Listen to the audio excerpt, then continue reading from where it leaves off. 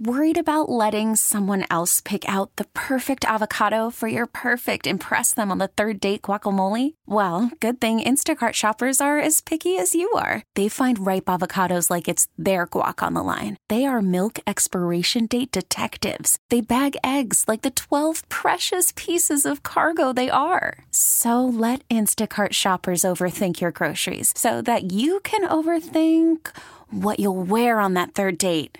Download the Instacart app to get free delivery on your first 3 orders while supplies last. Minimum $10 per order. Additional terms apply.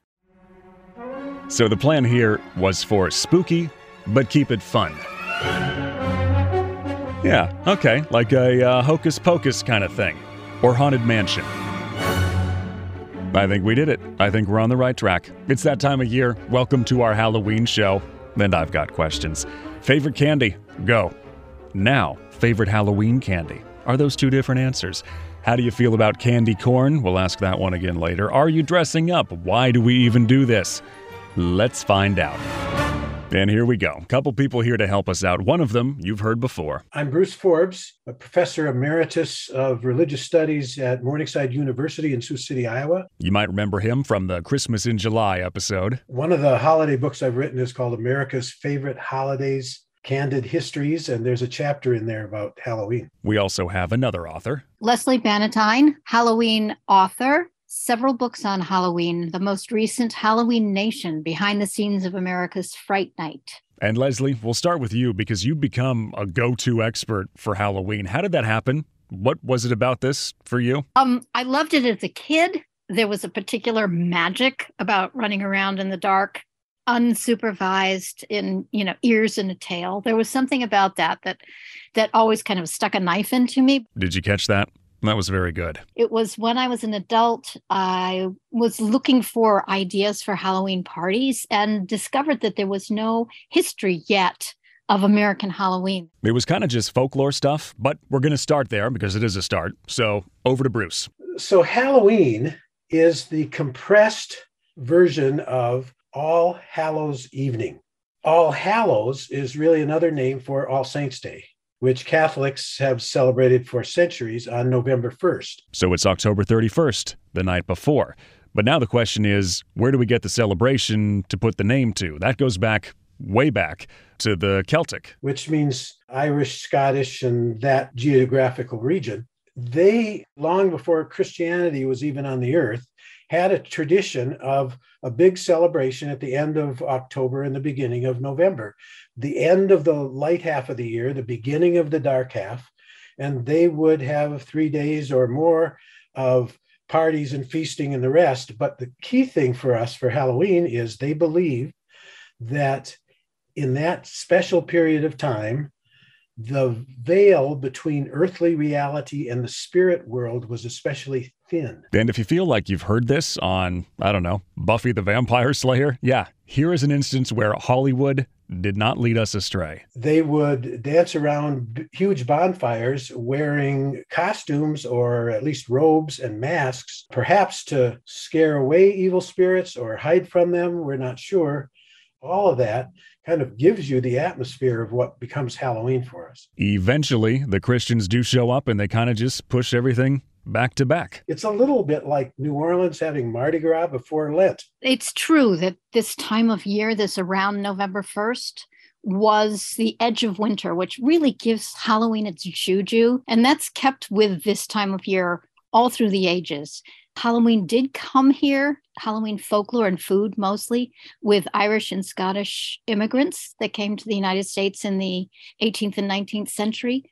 But it became a big party when late Victorians got their hands on it. Perhaps you've noticed we've hit fast forward now. At first it was fun. It was like a country holiday for city people, and it also matched up with this whole spiritualism thing that was going on. The important thing about all of that is all of these activities are by adults. Kids are not involved yet. How did that switch happen? Let us tell you. Things kind of got out of hand. When young men especially start to do things like tipping over outhouses. Your porch steps taken off, your livestock wandering in the field. Basically, it wasn't so much trick or treat, it was extortion.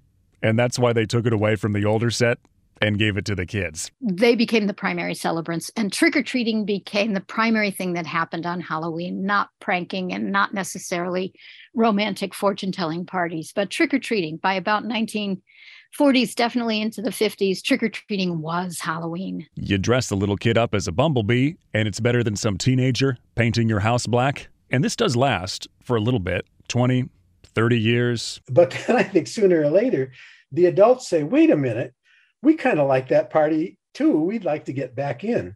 And if you wanted to trace it, I think you could say that it starts with a film in 1978. Any guesses? Yeah, I'd play the theme, but I can't. It's Halloween. Laurie Strode, Michael Myers, guy with the mask and the knife. Walks really slow, but still catches up with you. Before that, Halloween movies had been kind of eerie, maybe spooky, but not full of horror. Even our horror movies, our classic horror movies, Hollywood didn't figure it out. They released Frankenstein, I think, at Thanksgiving. Dracula, Valentine's Day. So they were late to that party. But once Carpenter's Halloween came out, the whole holiday got a lot more adult and visually dangerous. Trivia time. They weren't going to call it that at first. Halloween. It was the Babysitter Murders or something like that. So movie's not the only reason, but it contributed to this and kind of put everybody on the fast track. And now we speed it up to today, and everybody, kids and adults, can do something. The adult sales, they outpace the ones for kids a lot of the times. There's the pet costumes. There's all the candy. I usually go with Star Trek. It's easy. Before we head out, you want to know about pumpkins, jack-o'-lanterns? The story is, again, from Celtic peoples, they would have lanterns where they would have a turnip or a beet. They'd hollow it out and put a little candle in it, and that would be a lantern as they walked at night. But what's, I think, especially interesting for the United States is we had something over here that they didn't have in the British Isles. We had tons of pumpkins. So country kids would find them, carve a face, put a candle in it, and then float it in front of a farmer's window or pop out from behind a wall. And so it was like a boo. We had to have at least one boo in the show, right? The story of the name, couple versions for that. Stingy Jack traps the devil somewhere and bargains to let him out to say, when I die, I don't want to go to hell. And the devil says, okay. But Stingy Jack is not a very good guy, so he also can't go to heaven.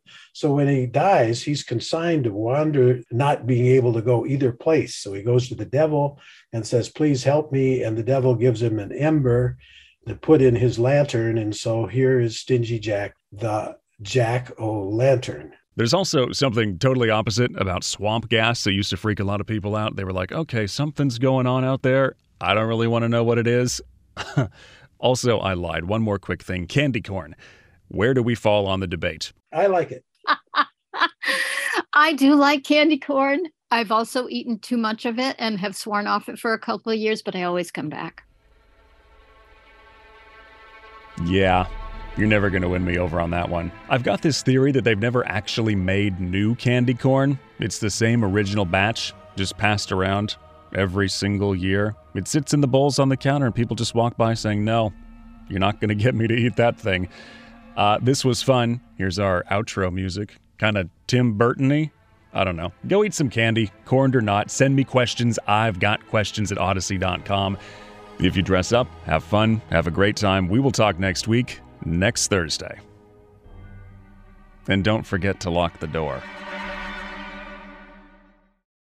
Odyssey is giving you a chance to win a trip to London to see Taylor Swift at the Eras Tour. It's Tay in the UK. Hey, it's Taylor. Just download the free Odyssey app, log in and listen to a participating station for a minimum of 60 minutes to get your daily entry. And you could win a chance to fly off to London with 3 friends and see Taylor. I can't wait to see you at the Eras Tour in London. For more, go to odyssey.com/Taylor. Tay in the UK. It's on the Odyssey app. Thanks to Republic Records. This is a national contest.